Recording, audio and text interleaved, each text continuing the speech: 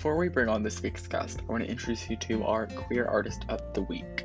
This week's queer artist is Harry Smith Creative. He's a mixed media artist from Bristol, and basically what he does is take scraps of paper and found materials and upcycling them into unique art collages, taking inspiration from 90s computer art and album covers, but also staying traditional with the very physical medium of it, the physicality of what he's created. Digital art is out there and it's a little bit saturated, so Harry is shaking up the scene with his creations. He takes queer icons, drag queens, and creates these incredible pieces. And he's making TikToks to show his processes, and he shows them on Reels and things as well. And if you want to go check out his art, how he makes it, and see what Harry is all about, which I thoroughly suggest you do, you can go to @h.azz.a on Instagram, and all of his stuff is there. His Etsy shop is there, and I'm going to pop his Instagram link into the description of the episode as well, so you can go check him out and support him. I am very excited to have you on the podcast today. You're a Leeds icon, I think it's fair to say, and it feels very strange to see you on Zoom and not on the stage or on the Viaduct Twitch page. So do you want to introduce yourself, Coco? Yeah, I mean, this is probably the first time you've seen me as a guy as well, just chilling at home. So yeah, I'm Coco Bedoes, one of the Viaduct showgirls here in Leeds. All round fun showgirl, dancing, drinking, DJing mess. I mean, how has lockdown 3.0 been treating you?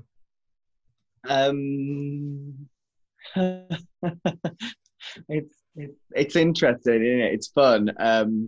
I don't know. I think this is the third time now in the last year that I just embraced the unemployment and perpetual doom that it seems to be facing us. But it's okay, actually. It's all right. I'm finding new ways to keep motivated, as everyone else is. You know, I've been getting up earlier and trying to sleep later. I started reading books again, which is good. I forgot I could read. But no, it's all right. How about you? Yeah, it's been... I think this one's hit me differently to all the other ones, because I came home for Christmas and I'm like, oh, you can't go back. And I'm like, oh no, because I've left basically all my stuff in Leeds. Oh no, I'm really lucky that obviously I live here. This is my base, so I don't need to go anywhere else. The first lockdown was that was a hot potato mess. I literally got back from Gran Canaria 2 weeks before we went into the lockdown, and I was homeless. I had nowhere to live. But I was really lucky because friends put me up, and then a friend of mine who owns a hotel, he let me stay there for 2 months. So I was homeless, but I had housekeeping and fresh linens, so it was still nice and bougie. That is like the best of both worlds, isn't it? It was good, yeah. So yeah, it's fun. And now you live with Precious, so there's always going to be something going on now. So yeah, we got to go back to work for a bit, and then I started doing muggle jobs. Like I worked at Primark for a bit just to get some money. So yeah, me and Presh, DJ, main host of the Viaduct, we have a nice city centre apartment. It's just the two of us, just two trannies in a room.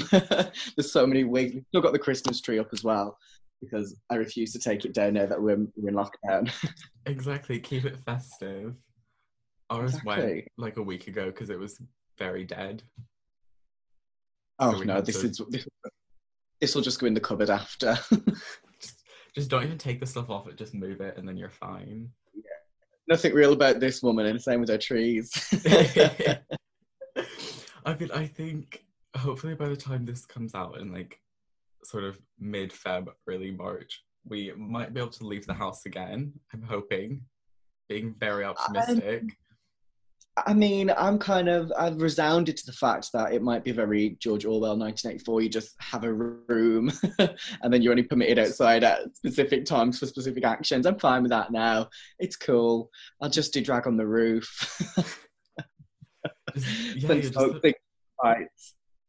Just put some chairs outside of the street, put on a little show for them. So you've been like working on a lot recently because you have, outside of drag, you have a dance company as well.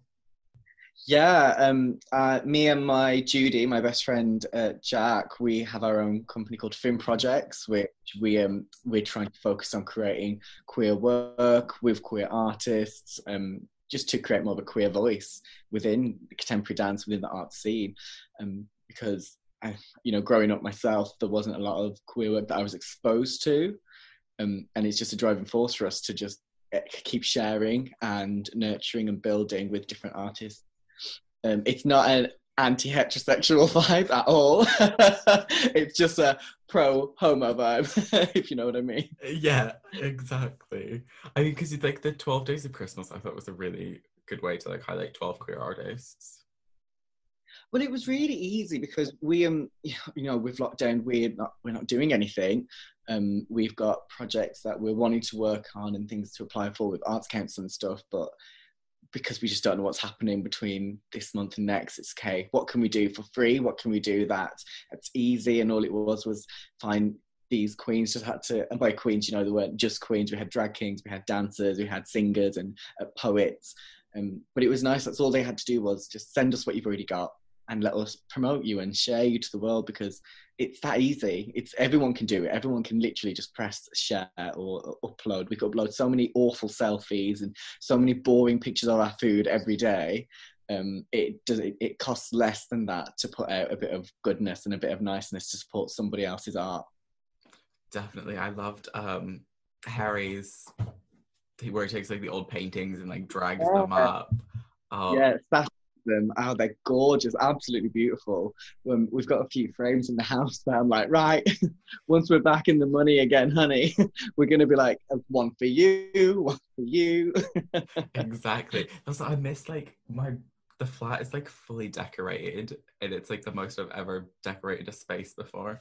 And now I'm sat in my dad's office with like surrounded by airplanes and cowboy hats, and yeah, very very mass for mascara. I did put my plant in the corner though, so there's some homosexual vibes in the corner. Trying to channel the energy. Yeah, I feel like everyone's got the same. Every gay has the same plant, but I'm actually awful. I don't have any house plants. Oh, you need. Well, I guess because you're working late all the time, you won't forget to like water them. Yeah, I don't water anything. Yeah, not for me. That's because I left like 5 in the flat, and I said to Dad the other day, I was like, they're gonna be dead. No one's gonna water them for about 10 weeks. No, you're crypt. Yeah, I was like the last thing I took out. I was just like carrying it down. I've got 10 flights of stairs. I was just carrying my little plant out to like nestle it into the car. Not fun. Oh my god. Oh no, I can barely look after myself. So an inanimate living thing in the corner will just get completely ignored. Yeah. So that's sort of like, we're talking about the 12 days of, we got a little sidetracked with the plants, the 12 days of queer content. That's kind of what I want to do with this podcast as well. It just sort of like amplify queer voices and make them a little more heard, because I was the exact same growing up. There's no queer content. You go into like children's TV channels, there's nothing. This is it. And queer content, it's more than just a romantic gay coupling in the latest hit in teen drama. Do you know what I mean? Like, that isn't queer culture. That isn't queer representation. That's just a small snippet of what being queer or being a gay man is, or however they represent it in there. It's more than that. We are in all facets of life and in industries and in all forms of art. And now, as we live right now, this is the most that we are able to project that and share that and promote that with everything. We've never, as a people, had more at our fingertips to be able to do this. So why not? Let's run with it and make the most of it while we can. Exactly. The more queer content, the better. I mean, so working as a queen, you must deal with drunk people all the time. And in fact, the only time I've met you at Viaduct, actually, I was off my face. And the only thing I remember, because my friend told me, was I walked up to you and said, "So good," and then walked away. And that was But like, do you ever get like unfriendly drunks and stuff? Oh yeah, all the time, absolutely. Um, you know, we all like a good drink, and most of the time when I'm working, I get really drunk at the end of the night after the show. You know, we all have a good tipple, and that's fine. People only usually get nasty when they're drunk because they're embarrassed or they've realised they've made a fool of themselves, and so instead of retreating, they like to attack instead. And I always say to you, I'm like, listen, Linda, I might be a pretty lady in this wig and with these lashes on, but there's a dude under here, okay? And you're in my turf. This is my sacred ground. Ain't no God gonna save you today. You get. I've had people like try to pull wigs. I had like a street fight once because some guys were drunk and like literally pulled one of the girls' wigs. We went outside and that was it, full scrap. We Oh my dealt god. with that. That was fine. Not that I advise anyone ever getting into fights to deal with drunk people. It's not appropriate. Um, and I've had like Karens, you know that I say in quotations, Karens, um, who just ridiculous. Some people just don't know how to carry themselves at all, and that can include some of the drag queens too. Really? Oh, I bet. Oh, definitely. Oh, I can. There's been times at work when they've like give us like drinking bans for a week or so because someone's got a little bit too merry. Oh One my. game we've played before, lethal. It's called Share Shots, and it's one of Precious' games. She has all these games, and she's fabulous. She comes up with these fun things, and obviously as we're backstage getting ready, she's already working, and as we're doing so, she'll play a Cher song, and it's like musical chairs. There's so many Jaeger bombs instead of chairs, and the last one to get a Jaeger get there doesn't get a Jaeger bomb. But it can happen at any point throughout the night. So you're doing a quick change to get into your next number, and you'll hear a Cher song, and that's it. You're out there with your tips, just your tips holding. You've got no wig on. You're just like running through the audience to get to this last Jaeger bomb. Oh my god. They can lead to pretty heavy nights. I was gonna say I love all the streams she does them with a straw. Oh, She's she just does. So so classic. regal. Because I Only Precious Michaels would drink a Jaeger bomb with a straw. I know. Because you must get. I mean, you must get people buy you drinks all the time at work as well, which probably doesn't help when you don't if you don't want them. I mean, famous last words are always, "Oh, I'm not drinking today," and you can fight off the girls for so long, and then the customer's like, "Oh, let me get you a drink." Okay. The people are always wanting to buy drinks. Half the time, I'm like, "Give me the money. Yeah. I need the money. It'll buy me groceries, or it'll go towards my bills. I would rather the money than the hangover." But sadly, that's not how it works. Oh, because I mean, you must get like discounted drink or free at some I point. cannot confirm nor deny the salacious rumors that you were circulating. Okay, I will. We'll leave that one up until the for the mind to decide. Then, I mean, I think there's a massive misconception about queer venues, especially in the UK. Anyway, is that not everyone that goes there is queer. Like, there's a lot of straight people that go there as well. Oh my God, yeah, definitely. I think growing up, I definitely thought that the world worked in this way that gay venues were for gay people. Straight venues were really for just straight people. I mean, you could go in there, but if you got beat up, well, you know, that's what straight places are for. But growing up, you see like that is so not the way the world works at all. I generally find straight venues less fun. I just find they're more restrained and held together. Whereas you go into like more LGBTQI plus venues, and you've got middle-aged nanas, you've got the straight men from the building society just finished. They've coming in for a drink. They want to see the men in wigs and have a laugh with them, not necessarily at them.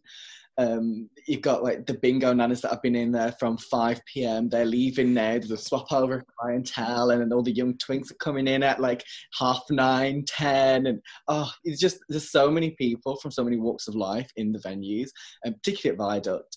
And it keeps it alive. I think it keeps the flow fresh. I think that's because I know the bathrooms are huge and they're all open. I think it was the second to last night before the second lockdown, and there was just this old lady, and she was just like dancing around on her own, and we were like, "Are you okay? Do you need anything?" And she was like, "No, I'm just having a good time." Yeah, just come in, live your best life, live your truth. Ain't no one here to judge, or no one's really interested. Do you know what I mean?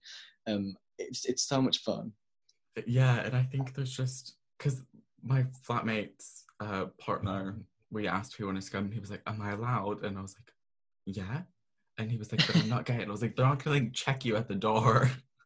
Oh my God, yeah, it's not like a lie detector. You've got to pass these 20 questions to prove you are one of us to come in. No, that's not a thing. If anything, if you're straight or handsome, you want to just be more, a little bit more safe because you're going to be like fresh meat on the prairie. You know what everyone's like when they walk in, like, mm. Yeah. Oh, could you just imagine like you and Presh stood at the door with like share quiz? Be like, okay, when did this song come out? No, you're not coming in. Listen, she wouldn't even need a little clipboard. She would just be like, Exactly. And I think because I didn't realize how many queer venues there were in Leeds. yeah, there's quite a few, more than you realise. Because it's that whole little like Rainbow Bridge bit is all, it's a little Yeah. gay village almost, which I think is adorable. Well, I mean, a village, it's small and compact. Like, we don't have a huge scene like London or Manchester, all those, but we do have an intimate scene, and there's for such a small section of the city, we actually have so many people in the community. Like, we have such a large queer community here in Leeds. I think kind of just slides under the radar, but we have got some lovely venues. I mean, the New Penny's been there for, I mean, it's got a blue plaque, which I think it means it's been there since before the dinosaurs. I'm not quite sure. But yeah, the Viaduct's been there for over 10 years. Really? And that used to be, I think that used to be like a footballers club way back in the day. Before that, it was a hotel. Like, it's been through many visions of life. That's such a big difference, though, isn't it? Like, football club, queer bar. Cabaret bar, not like just a gay bar either, but there are people that are like split dropping for money. Because I think like the UK drag scene is very different to the States, because I think there's more like cabaret here, what in the States it's more like just any bar, they just pop. Yeah, like, I've never been to the States. I've only ever been abroad twice. That was once on holiday to Gran Canaria, and then the second time was when I moved there, like 2 months after. But all the drag that I do see online, which again is so great with how accessible everything is, it does tend to be just like they kind of stand there, they lip sync, and they're taking your money out of your hand. I'm like, why don't we tip like that here? I want a £10 note. But that's because it's like they've got dollar bills. You can't like pelt people with a £1 coin. Like, that's a bit aggressive. I wouldn't mind. I'd come out with a bucket for every act. I'd be ready. I think they could like put a bucket at like the stage of the bar or something, and that could work that way. Yeah. I mean, there's certainly a way that we could do it. We could definitely figure it out. Yeah. Where there's a will, there's a way. I mean, because they've got like the online tipping and stuff now as well, which I think is quite good. It is, and that's been really, really good as well to survive through like the pandemic and stuff. Because as you said, we've been doing these shows online. What people don't realise is actually these have been completely free shows. We don't get paid. We haven't got paid to do them. The Viaduct is shut, so they haven't paid us. But we've asked to do these shows, and we've wanted to do these shows for the community. And it's been so nice that people have tipped. They're not huge quantities, but they are. They make the difference in the struggle that we have. We online we live these glamorous lives, but we are just mere mortals sludging it through the pandemic with everybody else. But it helps. I think that hopefully that'll continue on, and then eventually, well, I'll encourage everyone to just pelt the £1 coins. Give me the coins. I mean, Precious has a screen around that booth anyway, so just over and under, you're fine. Yeah, there you go. So pop it in the Jaeger bombs.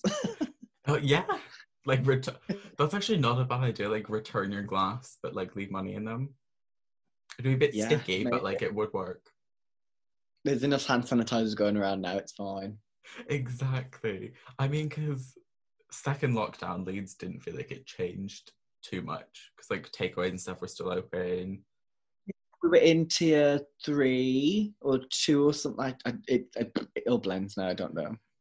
And then sort of before Christmas, it felt like it had gone back to normal again, but yet no restaurants and things. So, but from what I've seen pictures and stuff of my flatmates that have gone back, it seems dead now. Oh my god, it is. It's like a graveyard, but Leeds is still such a beautiful city. Like it's absolutely pouring it down here right now, so it's not as beautiful as always. But it is generally it's empty. There's only like the supermarkets that are open, and your essential shopping places that are open, like Krispy Kreme, because that is apparently essential. Very essential. Just the one or two that seems to slide under the radar. But yeah, the streets are just dead, which I don't mind. There's some like really strange stuff that's managed to stay open. That, like, do you know? I'm not going to try and name the street because my geography is awful. But like the Cow Vintage, Cow Vintage, like just past Victoria Gate. Oh yes, yeah. That was open the other day. Because my friend went. Everybody needs. But is that? I mean, vintage shopping is not essential. No, if Primark's not open. Exactly. That it should not be open. I mean, I read a really interesting tweet the other day, and it was about heterophobia, because that's a thing now. Okay. And it was essentially questioning why queer people make fun of the straights. Like, how do you feel about that? Because I had to like put it down and like not fire something back. Right. So what? So is this straight people saying that heterophobia is a thing? Yeah. Well, I mean, potentially, depending on how many queer people are out there scarred from the trauma that has been inflicted on them by society for villainizing them and ostracizing them for being themselves, then yeah, I suppose you could say most people have grown up being slightly heterophobic or scared and terrified of straight people and straight culture. But I don't think there's an active pattern of behavior for queer people to be like, right, straight people are wrong and we don't like straight people. So that is one of those, like, you need to sit down, you need to go and watch EastEnders and shut up. Exactly, because I read that and I was like, you've got to be joking. Because obviously I think everyone makes jokes of like the straights, but it's not in an aggressive manner. Absolutely. But that's not persecution of their person, their gender, their orientation, their way of life. That's just someone who needed to type something that day. They had nothing else to type. There was like loads of people replying to it as well, but I was like, come on, like, Patty, don't start. This is not the time. But it's like the gay agenda, isn't it? Like there's a secret thing that gays that infiltrate the world, and it's like, we are the world. That's it. We are the world. There's nothing to infiltrate because it's already been done. Absolutely. It's because, do you feel like when you go to work and you're in drag, do you feel like you get more or less like homophobic comments, remarks and stuff like that? Do you know, I don't know if that's just because it's this beautiful city, but it's very, very rare that I find myself subject to homophobic, behaviours now. When I was younger, it was very, very different. But I don't know if that's just because of the energy that I exude as a person. Definitely in drag, it probably. I don't know if I get more. I think I'm almost scarier in drag because there's that look and presence of one step and I'm gonna kill you. Whereas as a boy, as Callum, when I'm just like doing my day-to-days, I'm a little bit more like I'm just here just to get by and not do anything. And I don't tend to react to any homophobic abuse. But I suppose when I'm in drag, I'm in a safer space. So like if you're gonna sit there and be homophobic to someone in a gay venue, then you're in amongst the snakes because everyone else around you is then going to kind of turn their head and go, excuse me? What did you say? So no, I wouldn't say I experience it more in drag. Because I feel like I've definitely found Leeds is not bad for it at all. Like it's really open. I mean, we have things like LFF, which is Leeds First Friday, and all the guys that not transgender, but the transvestites, the people that like to dress up for whatever reasons, and they all come out, dress up, and they're fabulous. They have a great time, and you just see them walking around around the city and to the venues, and they go over to Fibre or wherever they need to go, and it's amazing. And I just think, like, back in my hometown in Wolverhampton, you would never get that. You like, it just isn't possible. That's like the same here. Like, it's very like, this is what you present as, so this is what you do, and this is what you must look like or associate with or whatever. But I've definitely found like Leeds is even like right in the centre at like when it's like 11:30 at night and you're walking up Briggate Street. Like, it's not bad at all. I feel like it gets a little bit like racy up on like as you get onto campus.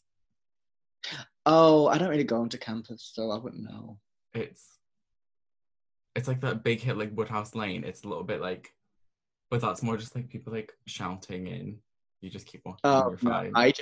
I have my little spot in the city centre. Like, I'm not going to tell you where I live because obviously it's a podcast, but I live dead city centre, like not far from work. So everything I have is at my fingertips. I finished work, I can now just roll home, just around the corner, and I'm good. I don't need to walk anywhere. I don't need to go anywhere.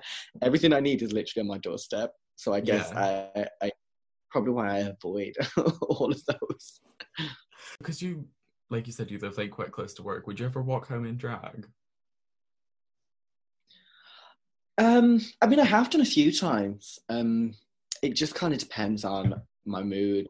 How long does it take me to get undressed after the end of the night? How drunk am I? Yeah, I have stuff here that I can just take it off at home, or I have stuff at work. It's just everything's right at my disposal. I'm really lucky. That is quite good. I mean, have you ever like come home and then woken up the next day still like in full drag? I am not ashamed to say yes.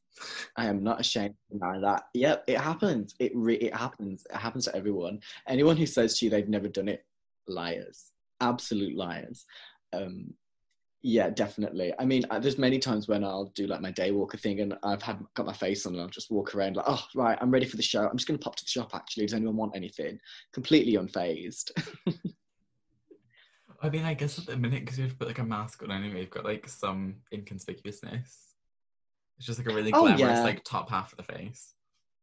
Oh yeah, but even before COVID and before I went away for a bit, I literally wouldn't bother me. It was like, right, anybody want to come for a walk? I just fancy some salt and vinegar Pringles before the show.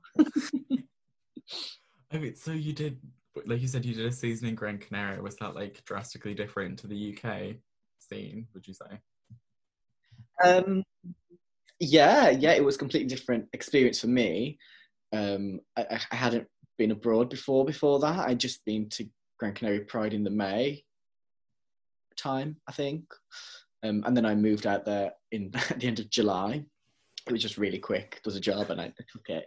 But the format of the show was different. I was so used to working in a cast where we did, you know, like we always say at the Viaduct, a cast of 1,000. There's only like 5 of us.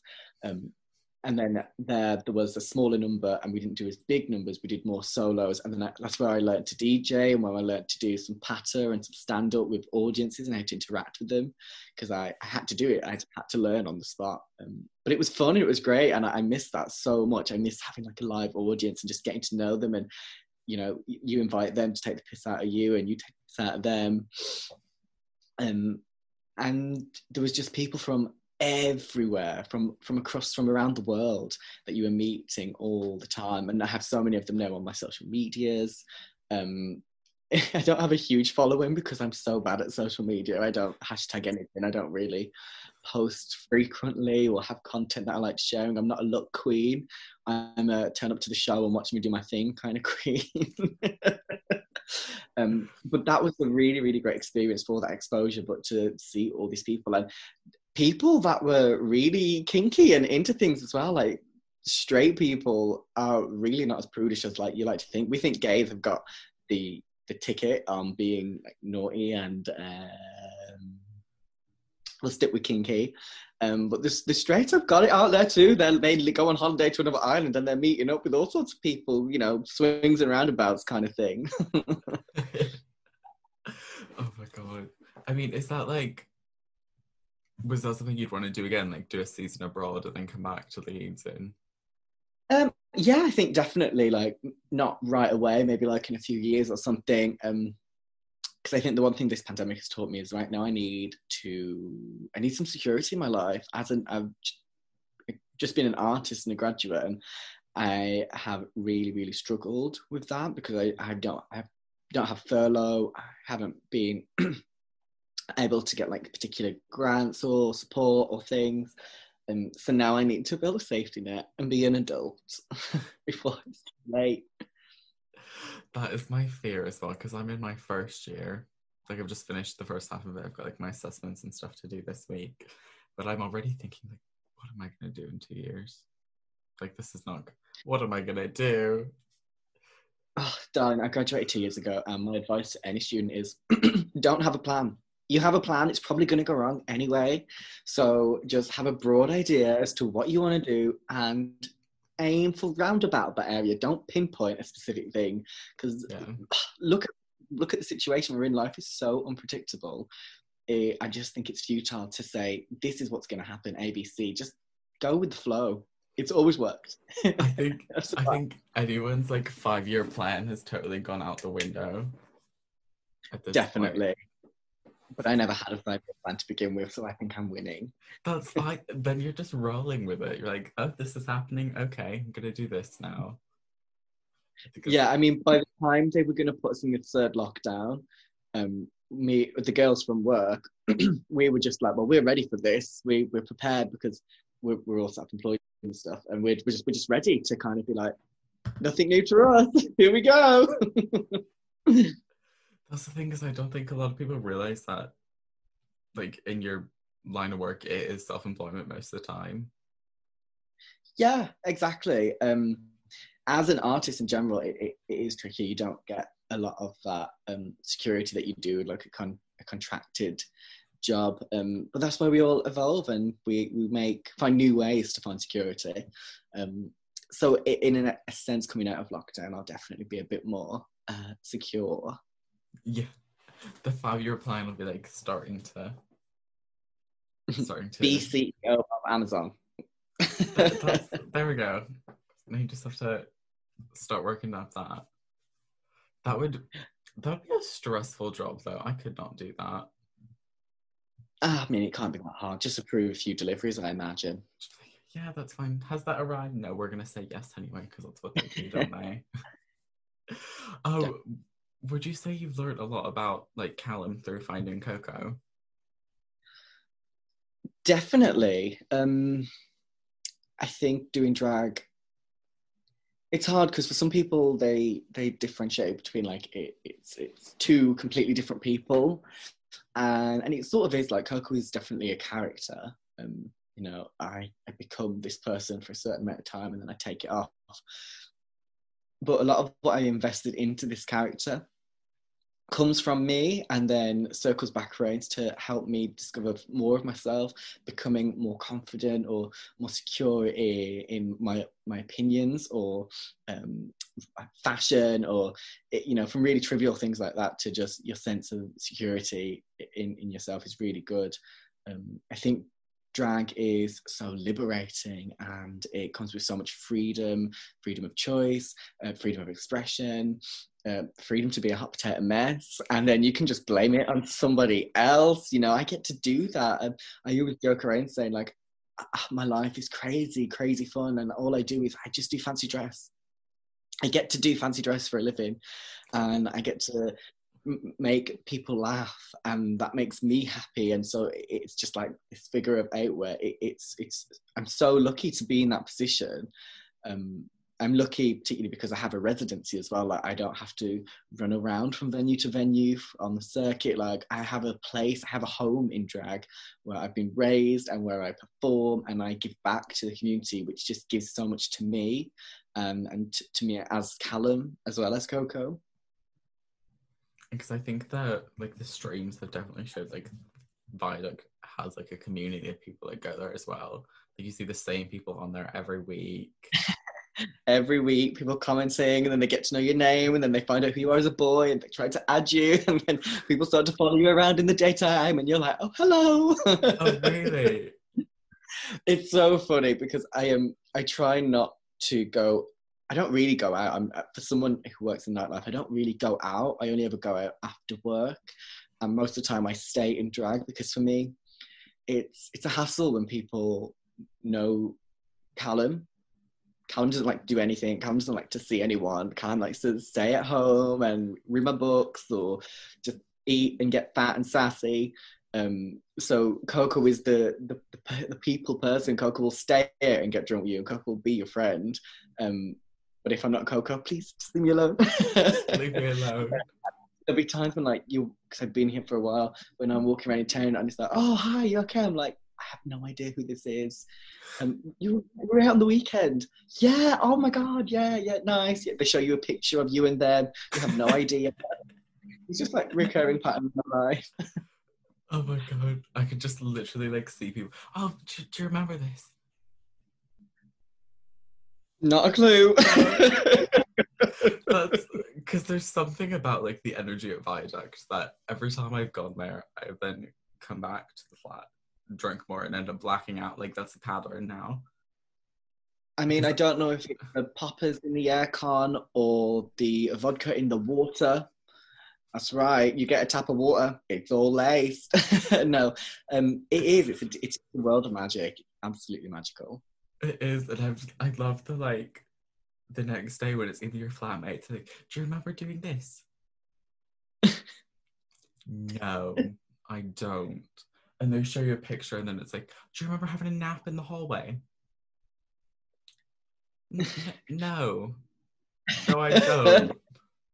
But it's like you said though, it's that thing. It's because there are so many people from all walks of life that are just living this good vibe and this good energy that it allows everyone to let their hair down. So no one sat there cautiously going, oh, am I being judged? Everyone's like, this, am I being judged? I'm going to have a party. And you end up dancing. It's that thing like where you're in the toilets talking to a randomer, asking if she's okay. And then you don't know her name the next day. You have no idea who she was, but you were so intent on checking up on them. Exactly. It's such like a little, like it is a community, isn't it? Yeah, definitely.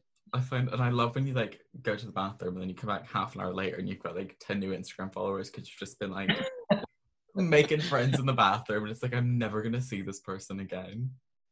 Never going to speak to them, never going to socialize them, but that's the look you get. Exactly. It's when you like see them later on and then it's like, I remember you, but I don't remember why or when or how. Like the same thing with people coming up to you. Yeah, you're questioning why you follow them. There have been so many times as well, like where people have been like, oh, follow me. I'm like, I will do. And then if they manage to collar you when you're just you out in drag and they're like, oh, follow me now, I'll give you my thing. And like, you like peer pressured by people to add them. And I'm just like, oh God, I barely like stay in touch with my family or actively follow them. Like, never mind some person that I don't know. It's not personal. It's just like, generally, I'm not interested in social medias. Do people do that to you? Like here, do it now. Yeah, people do all the time. People are like it's that it always bewilders me because I'm like, I am not a big famous drag queen. I'm just a little queen in a city, a fun pub who's living her best life. So why you're so interested, it bewilders me when in 2 weeks later you don't like anything, you don't remember me, and I probably unfollowed you after anyway, but don't tell anybody. But yeah, people do. They get really like, oh, add me on this, follow me on that. Okay. That is so funny. I mean, I followed all the girls from like the first time I went there, and then Cherry followed me back the other day, and I was like, I followed you like 3 months ago. How have you found me now? Definitely. Now, Cherry doesn't have an excuse. She's really active on social media. I've had conversations with her on there as well. I feel like I'm being shady now. Hope she doesn't listen to this. I'll give her the tea. I'll be like, ooh, you shady lady. And it was because we've been watching the like streams at home, and Mum has been loving them. Every week she's like, I want to see Precious's hair, and I'm like, oh yeah, Mamoa. Precious is my drag mother, and so I always just refer to as Mamoa.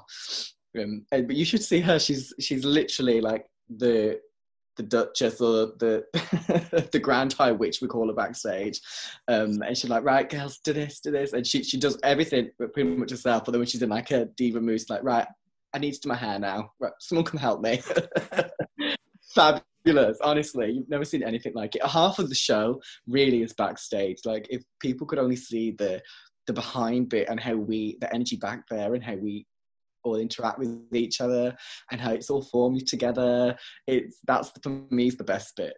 Yeah, because it is like, obviously you work so closely together, and you must like, obviously, like, you rehearse together, and then you're doing this show for like 4 nights a week, so you don't have that connection. Yeah. It's just funny, right? Obviously, we have lots of jokes and lots of banter, and we like there's a bunch of shady ladies in that room too. Like, we're always like throwing it around. It's funny. It's a ball. Just because obviously you need, like, it's a group effort. It's a team for your group numbers. Like, and just imagine if one of you is like, I'm not putting my wig on, someone has to do it for me. Like, the show could not happen. That, or you just get your wig thrown at you. Get it on. No one's that. Not like, It'd probably be me. I'd be like, you get that wig on right now. You wait backwards if you want. I don't care. Just put it on. just put something on. Because the show has got the production value. When I first saw it, I did not realize it was that many numbers, that many changes. We worked really, really hard on this show, and it's such a shame that COVID's happened and we can't, show it to its full extent. But it's something that we're really proud of. It was a team. If it was a team production, we definitely all bought all our assets. I mean, out of all of the team, most of us are professional dancers. We're all professional artists. We have a huge library of knowledge, and this is no shade or tea, but it's not just a bunch of boys in makeup that have decided to put a show together. This is a group of artists. Even our boy dancers, they are both professionals. One of them just come back from the Moulin Rouge. The other one has been doing lots of other fabulous stuff. His own production of Alison something, I believe.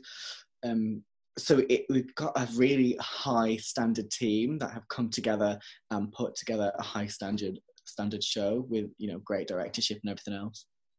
It is definitely really well put together. And I think people think because of like Drag Race and stuff that there's like 2 levels of drag. I'm gonna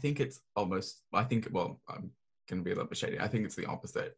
I think if you go see like a Trixie or a Shangela, you're gonna get the same like recycled thing all the time. Meanwhile, if you go to the Viaduct, you do different numbers for like Halloween, Christmas. Like, every time I've been there, there's been something different and it's fresh. Yeah, we definitely do. Like, don't get me wrong, I think everyone falls into a bit of a repetitive pattern. We have a main show that we'll do for so many months, and then we'll go back into rehearsal, show concepts, what's next, who's doing what, how are we going to do this, what's funky, fresh and new, basically.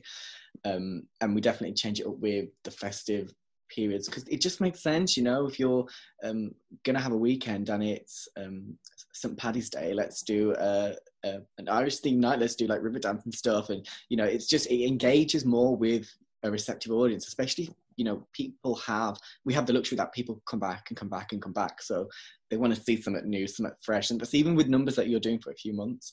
They change over time, and we adjust them slightly as the show goes on, and we add gimmicks, or we take gimmicks out, we alter choreo, because it keeps it fresh again, just for people, so they keep coming back and going, oh god, yeah, I want to see this.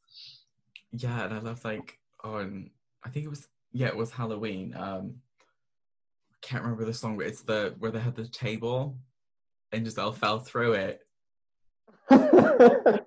Yeah. Well, we knew it was going to be the last time we were going to do that because of lockdown. So we were like, right, girl, go for it. But that was actually a secret to the cast. One of the management had told Giselle to do that secretly. So we as a cast had no idea that was going to happen. So when it happened, the look of like shock and genuine like howls was completely real. Like, we were just like, oh my god, what on earth? Because no one else knew that it was, no one watching knew that you didn't know, so then getting that reaction was so funny. That's one of my favourite numbers too, because me and Saki don't do anything. It was actually meant to be a solo for Giselle, but we were like, oh, but this sounds so fun. We want to be involved, and I want to be involved. So these things happen all the time where it just becomes more than it was meant to be. And we just sit there just as two drunk pirates all day long. But it's so fun. It is. It's such a like I love the Lady Gaga mix as well. Like that is that's so really fun. good. And I think because obviously it's a new show, and then with changing it up, and even with like the lives, it's different every week. And even if you do, you can do like the same number but in a different look, and then it becomes a different number. Oh, that's just cheating, but I love doing that. I do that all the time. Like we all have a library of numbers that we have, solos, and there's so many times when me and Saki will be like, right, what song do you know and what do I know? Let's just throw this duet together and just go out there and do it and just have fun, because it's just unprecedented times, isn't it? And I think some of the best ones are the ones where it's like, do you know this song? Okay, let's go. You just got to make sure that you've got the right track, though, because that happened to me and Saki once. We were going to go out there and do a new number. We were going to just improv it. We knew the words fine. And they pressed play, and it was like a really DJ remixed version of it. And I was just like, what is this? I don't know what this is. And I come out just screaming, going, what is going on? Oh, was that the one? But I think was that like a few weeks ago, a couple of weeks before Christmas? Yeah, I was like, one moment.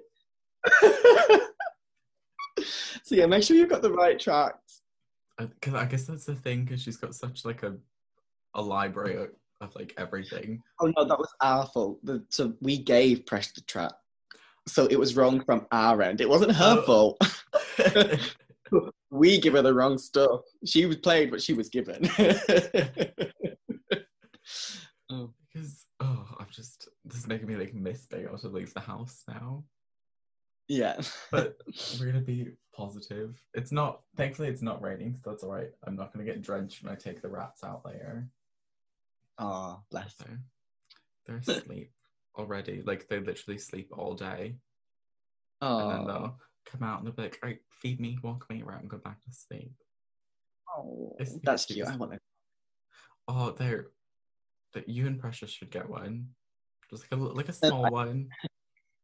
But I want one, but I don't think Presh does. I'm allergic. So, Oh, my cousin had that. They got one, and then turns out her partner was allergic. So they had to give it back, which was really sad. But on moving past dogs, because now I'm gonna miss my dogs. So talking about the UK, like it's moving in the right direction, I think, in terms of queer representation. It's got like a long way to go, but we're getting there. I do think in terms of schooling and education, though, it needs to be amplified. Like definitely. And I don't think it's not, again, it's one of those, it's not about going, this is queer art you need to learn about. It's just about, just show it. You don't have to be consistently distinguishing the difference between what is queer and what isn't. It's just showing it like you would show anything else as a normal representation of itself. Just do that with queer art too. It's not a weird thing. Like they're gonna grow up and they're gonna see it. It's gonna happen. Yeah. So you may as well, like, I love seeing those memes on Facebook when it's like, straight people moan about seeing two guys kiss on TV, and then under it, it's a picture of Disney's B movie. But this is completely normal. Like, do you know what I mean? I'm like, so where does your standard lie? Yeah. Where does your representation in education? It's just like, in sex ed classes, like you were told like how the PP goes into the JJ, but everything else was like silent. Nothing else. And I, as a gay kid sat there, I'm like, this doesn't apply to me. I went into sex and all that kind of stuff, and I had no idea what I was doing, and kind of still don't now, to be honest. It was the same thing in the States. It was like very like prescribed, and they always have like their like religious bit as well, where some states don't teach sex education; they teach abstinence instead. Oh, which is not practical. We could do with some of that, I think. But yeah, there definitely could be more representation in teaching and education with queer art. Absolutely. I'd love to see like John Waters films and stuff be taught in like English classes and just sort of like camp it up. Definitely. Could you imagine? It's a bit of like Divine on a Tuesday afternoon. Walking into music, you think you're a man, but you're only a boy. Choir starts singing it all together. Yeah, oh, that would be fantastic. They'd love it. And I Oh, think, especially like, because a lot of like young queer people, the first kind of representation they get is Drag Race and like drag and seeing that. now, definitely now, but like for me, Drag Race, that wasn't my first queer, like that wasn't the first thing I was exposed to as a young gay boy. I think Beyonce was. The Drag Beyonce. Race. Drag Race wasn't a thing for me in my growing up in my circles. I mean, I'm young. I'm only 24, but I'm not a Rue baby. Do you know what I mean? Like my first experience of drag was actually the Viaduct Showgirls when I worked on the bar. Yeah, and then I became a boy dancer that became one of them, and that for me was drag. And then I had to watch RuPaul just to keep up with what everyone was talking about, and not even the cast, but the scene, like the culture around that. You know, you got to stay relevant. But I didn't really get exposed to a lot of queer art growing up. Beyonce was probably the gayest thing ever, and my Sims that I used to make kiss each other secretly. Do you know what I mean? It's only as I grew up and moved away and educated myself that I became more exposed to different people. Even when I did the 12 Queens of Christmas, there was so many other things, so many other people that I was like, oh my God, I didn't even know they were out there or they were doing this. You've sometimes got to teach us. And there is so much out there. Like social media is the fantastic way to find it all. Like it's interesting you say Beyonce because I would say like mine was like Lady Gaga, like little like 14, like yeah, probably like 13, 14-year-old me. Like you know, when you had like CD players were a thing, and you have to like pull it out and plug it in, and pop it in, and then you just sort of like sit and listen to it on the floor. iPads weren't a thing then. iPads didn't exist. Everybody, like, I think the most modern thing was the BlackBerry QWERTY keyboard. Everyone had BBM Messenger. Yeah, no, I was late to the Gaga party. I wasn't really hugely into the music. I was more like, Beyonce was my powerhouse. Oh, I loved it. I remember vividly 7.5 years ago. This is how sad I am. I remember this. My parents, well, mum went to go see Lady Gaga with her friends, and I remember I cried for like a day because I wasn't allowed to go because you had to be 18, and I still remember that. It like haunts me. Oh God, I bet it absolutely, like, she is incredible. I can only imagine how electric her shows are. Oh, it should just be meant. My friend from college and I are meant to go see her last year, which obviously didn't happen. So hopefully it'll happen eventually. Fingers crossed. See, you can always come watch a knockoff version of Us at the Viaduct. And honestly, I'm here for the knockoff version. And trust me, this guy does have a willy, so we can give all the paparazzi what they want. Surprise! Yeah. Peekaboo, I see you. And I think like with like I love like Rue babies. I think that is like the perfect description for like young people now like discovering Drag Race. And then because I was probably the same. Like I don't think I'd ever seen. Well, you've got like pantomime dames and things like that. Yeah. Which is probably like the very first, and then probably Drag Race 2 or 3 years ago because I'd never actually seen live drag until I moved to Leeds. Really? Oh my God. There's yeah. I love seeing live drag. It's just fab.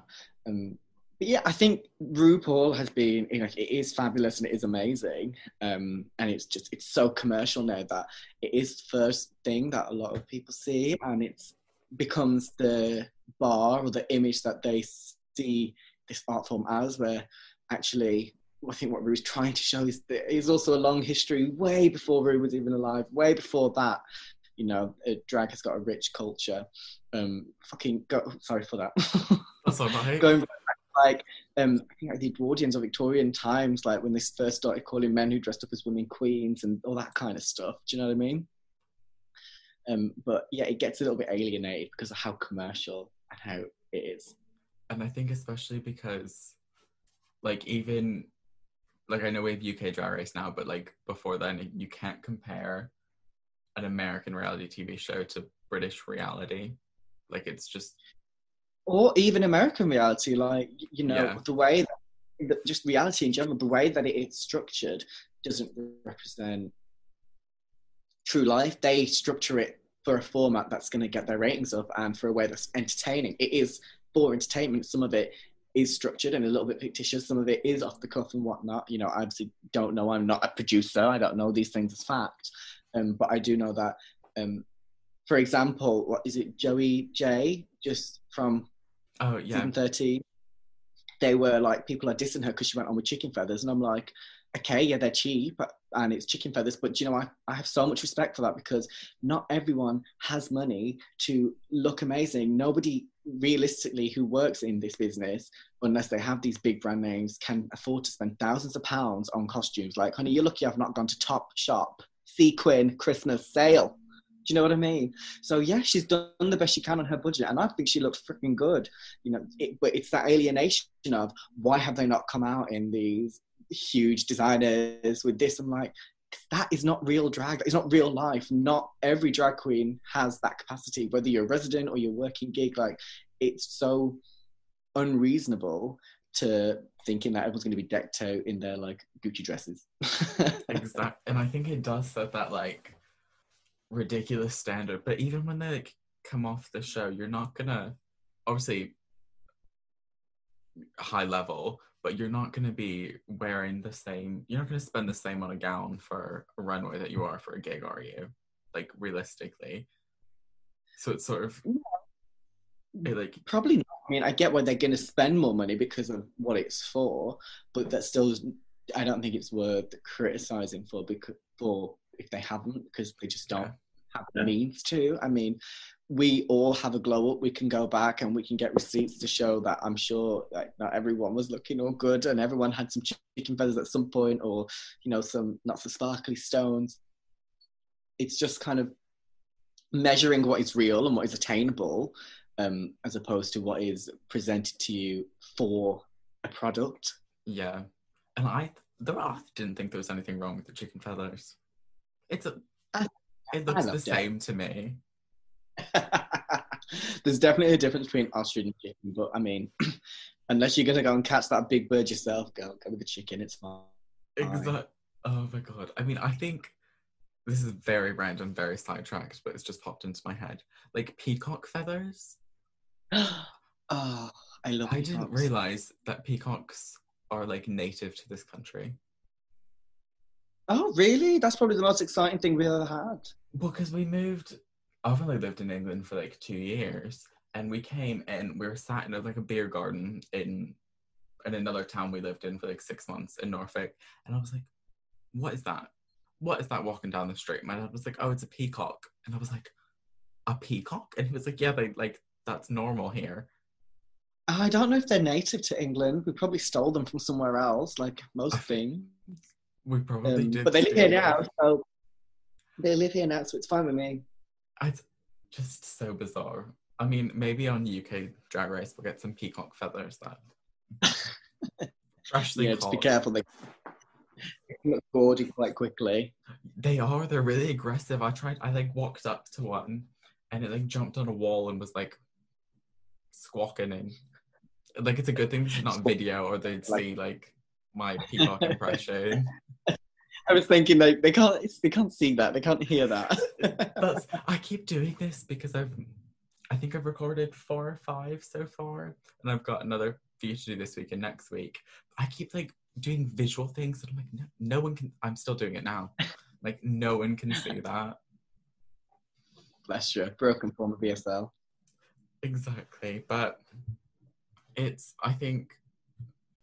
So I'm back with Coco. Adam's having a very blonde day today. Also doesn't know why he's speaking about himself in the third person, but that's another question, one of life's great mysteries. We forgot to talk about the topic, which was reclaiming homophobic slurs.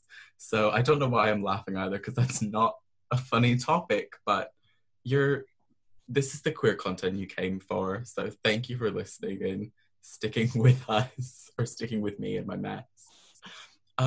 So Coca, how do you feel about like the idea of like reclamation of slurs and things that have been used against queer people? I love reclamation. I think reclamation is so empowering, and it's something dangerous too because it invites, there's lots of skepticism. It invites that behavior of like, well, if we can reclaim it and we can say it, can anybody and can everybody? And then how do you dictate who can and who can't and who wise and why's not? Do you know what I mean? So like, it's hard. Things like queer. Queer was used as a derogatory word for so long. When I grew up, I knew queer was bad. I associated queer as like, oh my God, that's gay, it's negative, oh, you're such a queer. But now, like, with my own work, I'm very, like, pro-queer. Like, being queer is powerful. It's good to be queer and to not be the norm and to be yourself. But queer is also just one aspect of an LGBTQ community. It's not everyone. Do you know what I mean? And it's that thing. Well, if I can call my friends queer, my friends associate me as queer. Can straight people? Can they? No. And while I wouldn't be offended, I'm not offended. It's the intention behind the term. I wouldn't be bothered. Somebody else might be. There's things like, so backstage, like we always refer to ourselves as trannies, which people go tranny and they instantly go, and I'm like, but I am. I'm not transgendered, but I associate myself as a transvestite. And I've always associated, growing up, tranny was always really a negative word and was addressed to as cross-dressers and that kind of thing. And I use it all the time now because I'm like, I'm a tranny. I'm a good, beautiful transvestite character, grown man, dressing up as a woman, enjoying my life. I am powerful and I love it. I would never associate the word to transgender people, and I would never associate a transgendered man or woman as a tranny or even trans. That's a man or a woman, full stop.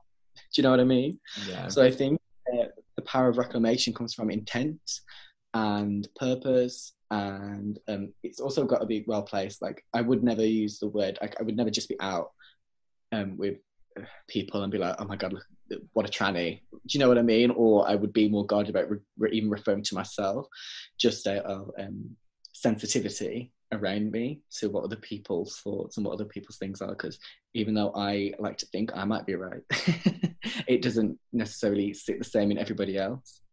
I think it, like you said, intention behind what you're saying really is key, because I think, like you said, queer, I use that all the time now, and it's the name of the podcast, and I think it's just because it is taking something that's been used against you, and now you're like, yeah, I'm gonna put that on a sticker and slap it on myself, and I'm gonna associate with this, because there is power in that. And I think the word, I think fag is, if a straight person used that word, I think it's not I hate okay. And I don't even like it when other queer people use it.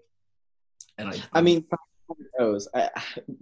don't know how that can be nice. Do you know what I mean? Like, faggot the food, because you can faggots food as well. Like, I think they're disgusting, and so I think I'm more assaulted that you're associating me to that than trying to point out that I'm gay. Because I think, because I feel like queer is not used in a negative way anymore. I think it's sort of generally accepted that word has been positively associated, but I do think fag and faggot are still being used in a negative way. I think when you have that used against you as well, you can't hear it the same way. Yeah, words are like fashion. They come in a trend, they fall out of trend, and like queer just kind of fell out of trend for a while, being used as a negative term, which gave us the ability to reclaim it as a positive term.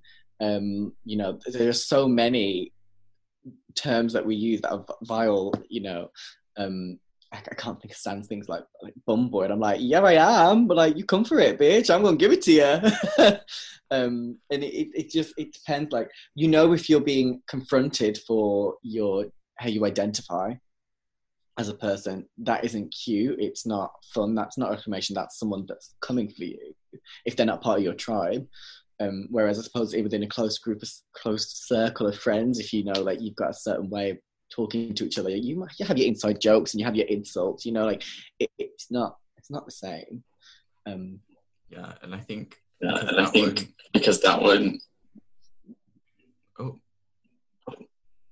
sorry, I thought the audio was really lagging for a second there. I think because that one is still very much associated, like in terms of the court system, that is a slur, and like using it is a hate crime. So I think it's kind of hard to take it from that and then try and be like, oh, but it's fine because I'm using it to call my like fellow homosexual friend it. Like, no, that's still not okay. Yeah, like if you're like a straight man, you was like, oh, hey, fag, to your friends, like people around you would be like, what the hell? If you saw, you know, you'd have to watch the other person's reaction. If they like embrace their friend, like you knew that was like, that's fine, like that's their interaction, that's how they are with each other. But from an outside perspective to any social group, you know, you shouldn't be aiming to reclaim anything that isn't yours. I love the power of reclamation though. When I was younger, I remember like being bullied in school, people like calling me gay, and like I wasn't out. I was just this young teenage boy, terrified, and a teacher like she tried to make me feel better.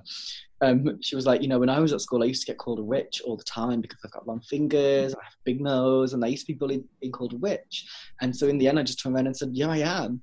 Yeah, I am a witch. And then, you know, people lost that strength to say it. And I got the lesson she was saying to me. And, you know, I must have been like 14. You know, I came out when I was like 15, 16. But I was still at this time very much like, no, I'm not gay. So I said like, yeah, I appreciate what you're saying, miss, but I'm not gay. But that was like the first time really that, you know, reclaiming something negative was made apparent to me, and the power of that. And I think that is something that we should all take. People in like their drag names have all these. So like Miss Cracker, she has, you know, that's a take on more of a racial thing, which is interesting for her to do. That's good. Not that I think we need as a people lots of reclamation on our part for that. Something Wong, brilliant. You know, she was bullied and ostracized for being Asian, so she's like, right, I'm going to give that to you. It was interesting when she went on Drag Race. There was, I can't remember who it was now, but there's a white TV presenter who was saying like, oh, this is wrong. Well, no, it's wrong for you if like, but it's not for her. Like this was her life journey. This is her statement saying, this is who I am. I'm a powerful person, and all of that isn't going to stop me. I was just reading earlier today a horror that comes from her experiences, and she's reclaimed what she used to be called from her own journey, and incorporated that into herself and her character. And I think drag's a good vessel for reclamation for many things, but as a people in general, you shouldn't be afraid to go, I'm going to take that negativity, I'm going to absorb that energy, I'm going to convert it, and this is what you're now going to eat, and you're going to choke on your own words. Yeah, and I think it's a beautiful way as well, because you're then, especially with like a drag name and drag persona, you're associating it with something everyone associates being really positive, and you're not just taking it to yourself, you're taking it and you're putting it on this platform as well. So it's like doubly, that's not even a word. I'm like, you're reclaiming it twice essentially. Mm-hmm. And I think, but still, sorry. Yeah, still I think there's a level of sensitivity around it. You know, I mean, I'm always like, whenever I pass, I'm like, oh, you know, my gay boys and my lesbos, or like when I'll be doing patch, I'm like, oh, where are all the bum boys at? Where is everyone? Or where's all my fudge packers? But that's an invitation to a certain group of people. You know, I wouldn't expect to go to like a straight comedian, and he was like, oh, where are the bum boys? Where are the, you know, and I say he, you know, like all straight comedians are men, that's just typical PTSD. You know what I mean? Like it's relevant to the situation, I suppose. Yeah, and I think like you saying that as compared to like, oh, what's that? Jimmy Carr. So it's very different. Yeah. And you'd take it definitely completely different way. I'd be like, who are you to, you know, you're not part of this commune, you're not on this journey, you have no understanding. You know, we're not there for you to mock. You know, it's not like people get up as gay men and just have like 3 hours of straight jokes, because quite frankly, straight people aren't that funny. Do you know, Is that do you know what I mean? heterophobia, Coco? Here we go, full circle, heterophobic. You know, so I don't think that you should make it the butt of your jokes, and you don't have the right to make it your material. You know, a few just passing comments, fine, whatever. But you know, always focus on what is relevant to you, and somebody else's life and their journey really isn't. I think a lot of straight comedians still use it, though, don't they? And you see it on TV, and it still gets aired, which is questionable as well. Like, why is no one seeing this and like, this might be a problem? Yeah, I mean, I did see an article thing that like was it Jimmy Carr or Ricky, one of them that's got a big mouth, like and anatomically big. They had been like using like, you know, gay jokes as a crutch, and I was like, oh yeah, cool, yeah, that's not cool. And then I was watching a comedian, she's on Netflix, and she was on about like she was about how like women aren't really into dick, and she was like, straight men, if you want good dick, you want your dick looked after, get the gay men. Gay men love dick. And she was making these jokes like that were relevant to gay men, but it wasn't offensive. It was like, this is matter of fact, and this is like funny, but it's keeping them at a level of respect or above. Like, it's not about bringing them down. It's not about making them look bad or impact their negative. Like, and it was really, really funny, because I was like, she is right. Everything she's saying, it is outrageous and funny. She's done her research. You know, it's not like you can't joke about these things because you're not those things. It's just, do have some respect with it. And if you can do it in a way that, like you said, brings them up rather than dragging them down, then yeah, go for it. We love that. We love that media exposure. Definitely. I think I always try to, whenever I'm doing my own patter in my own talk or anything, I always try to make sure I invite them to laugh at me. I want them to know, like, I am a clown. I'm a gorgeous clown. I look beautiful, but I am a clown. And so I highlight all these things that are maybe down here for me, so that when I swipe at them or I dish out tea and whatnot, they know, like, right, we're on the same level. It's fine. I'm not here to like make you any worse. And that's what all comedians should do: invite you in before dishing it out, kind of thing. And also never dish out lower than yourself. There's like a level of vulnerability, I feel like you said, you're inviting them to go for the low blows as well. Yeah, you've got to, because then they feel more comfortable in like taking it, as opposed to it being forced upon them, which I think like Jimmy, maybe he doesn't have that, where you're invited as a gay man into his kind of thing. He's not shared with you, like, do you know what I mean? Yeah, he's not being like, he's okay. Yeah. It's like he's not on that level, so he needs to just zip his lips, really. But I think unfortunately, I feel like that's always going to be an issue with straight comedians, because they're not going to make fun of themselves. You're not going to hear them sit there and be like, oh, the straights, let's talk about the straights. And because I think it's a confidence thing as well. I don't think, now this is being very generalized, and I'm not being heterophobic before anyone says that. I don't know. I think it partially may just be like an innocent ignorance kind of thing. Like, as queer people, so much of our life is about discovering ourselves and coming to terms with understanding our gender. And this is only speculation. You know, I do not know how a heterosexual person lives. I do not know what their journey is. I just assume, okay, keywords here. I'm just assuming that, you know, their life isn't as based around their gender, or especially in those prime years of growing up. Like, you discover who you are, and you kind of have to go against the grain of what is. Like, I don't imagine that journey of discovery happens for someone who is perceived to be born normal and right and hetero, insert quotations on each word. So I think there is like an innocent ignorance, which is why most of the time they're like, wait, what? I don't know what I've done wrong, because they've not had to have that journey, that have that contemplation, whereas we go on like a discovery of like, oh my God. I mean, being gay was hard enough, but then I can't imagine like, oh my God, I'm not straight, I'm not gay, like I'm born in the wrong body, or I'm not anything, I'm either, or actually I'm more, do you know what I mean? Like, gender is such a spectrum, and yeah, You've not had to. If you have been born and know where you are on that spectrum straight away, you are safe. You've not had to explore or find. And I feel like that's what creates such a community in the queer communities, because every single person has that. They can relate to having to find themselves in some capacity, because everyone's on that journey. Like I'm not trans, I'm not pan. I know that I am a gay man. Is the term cis? I don't know. But I just know, like, I'm a gay man and I love being a gay man.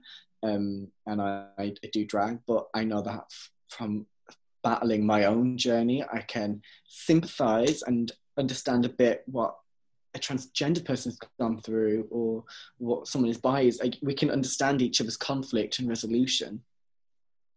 Yeah, it is a journey, isn't it? Like, I don't think that ever ends for a lot of never people. Ending story.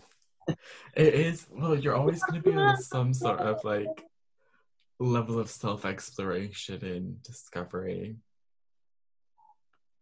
Definitely. You know, and who's to say it ever stops? I don't think just, you know, it ever ends, really.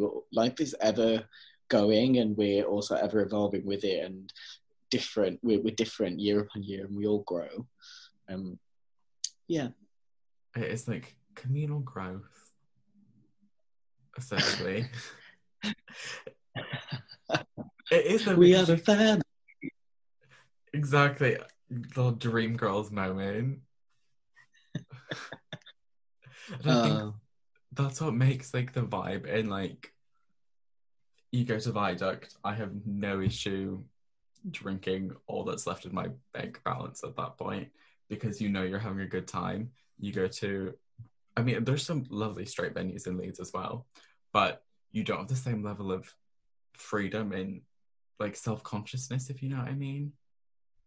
Yeah, I definitely, I mean, I know that I don't shrink, but I maybe like dim my light a little bit. I just twist the dimmer just so I'm like not so blind and bewildering.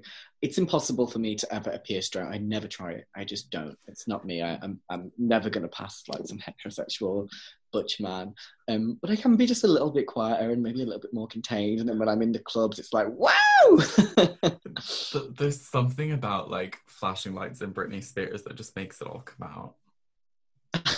Flashing lights in Britney Spears. Oh, that should be a title for one of your things, definitely. That's the title of my memoir.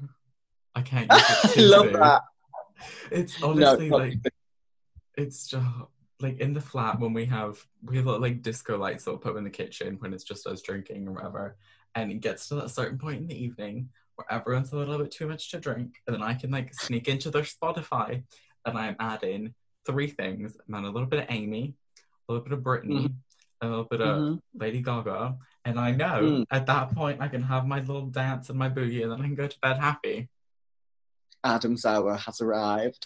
Exactly. And it's so cute. One of the people I'm with next year, I'm not sharing his business, but we were dancing to Britney Spears in their kitchen 2 months ago now, and he was like, I'm very straight, and I was like, we know, and he's like, but I do love Britney, and I was like, that's okay, you can be straight and love Britney. A lot of men that are straight happen to like Britney. It's fine. Britney is for everyone. Yeah, you don't suddenly start liking her and she turns you gay. It's not that easy. As long as you're behind the Free Britney movement, that's fine. You're allowed to be a Britney fan. Absolutely.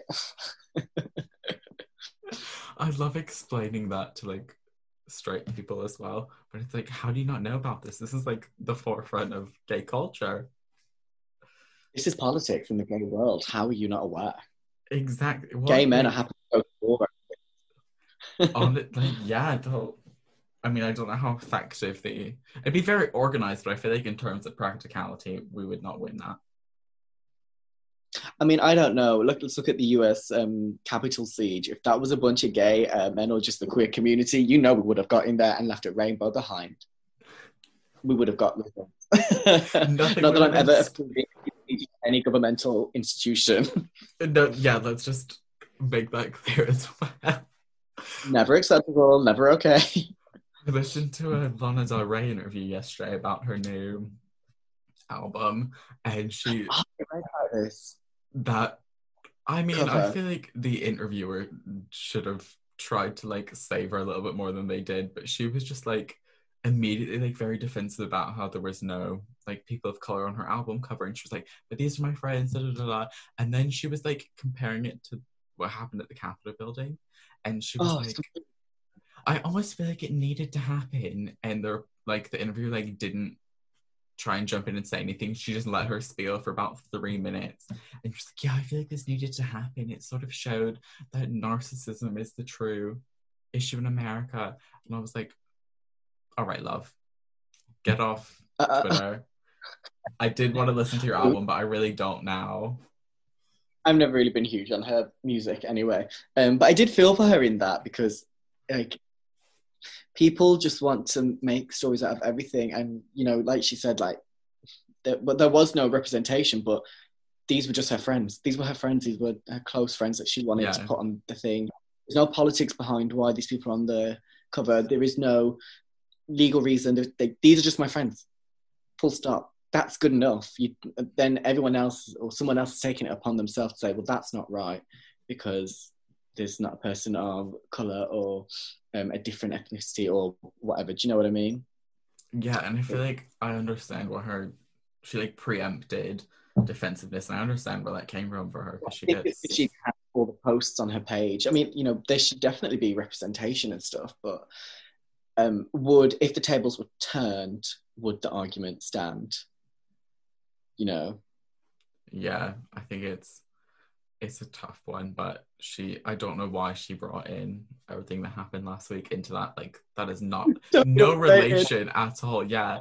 And she's fully just sat there, like, on BBC Radio 1, like, yeah, I feel like this should have happened. And I was like, please, like, that interviewer should have been like, are you sure? Like, do you want to, like, change topics to try and, like, save her a little bit?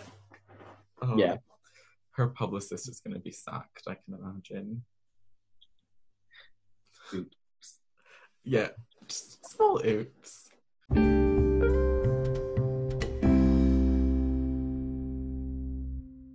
Coming out of lockdown, queer venues back open, drag live again. It's all gonna come together, and hopefully you can get your dance company back up and running. And definitely, we'll all find ways to get through it and to survive. And I think that's like the arts will always find a way to survive. Literally, there is like art isn't because so much of art is literally physical, but art is in the people. It's in your blood. It's in your heart and soul. So you can't stop art. You can't stop people from expressing themselves. It's not possible. How many monarchies and empires have fallen for the sake of expression and freedom? It's gonna, I think coming out of lockdown will be even stronger as well because they've missed it, which I think, I don't want to say they almost needed it because I don't want to sound like, oh, things happen for a reason, because obviously this has not been an ideal train of events, but I think people having to miss something, you realize how much you like it. Yeah, definitely. Sorry, I was giggling because that made it seem like, you know, God's up there going, oh, you deserve a pandemic. Here you go. I know. I was like, I need to be careful how I word this now. But I think, yeah, I think venues will be fuller than ever once everyone's can be like safely. Definitely. And so do you have anything you want to like plug or? I wasn't expecting that. So yeah, like get on my Instagram and give me followers because I need followers. Oh yeah, at Coco Overdose. When we do open up, you know, come on down to the Viaduct Show Bar here in Leeds. Come and see all the amazing girls and the Fab Show and the beautiful boys and of course the bar staff. It's an escape. Doesn't matter how far you live. I've had people that I met in Gran Canaria come from their native countries just to Leeds to come and see us, come and see the show and come and see us, and they keep coming back. So yeah, and get on at Viaduct Show Bar on Instagram. Thank you. And yet, so you can find the podcast on Instagram at Here to Make It Queer or Twitter at Make It Queer. And yes, please come to Leeds, come to Viaduct. Hopefully I'll be back there as well at the same time and it can just be a delightful a queer mess. This is what we Absolutely. need. Thank you. I'm just Glitter gonna, and shot. yeah, shots all round.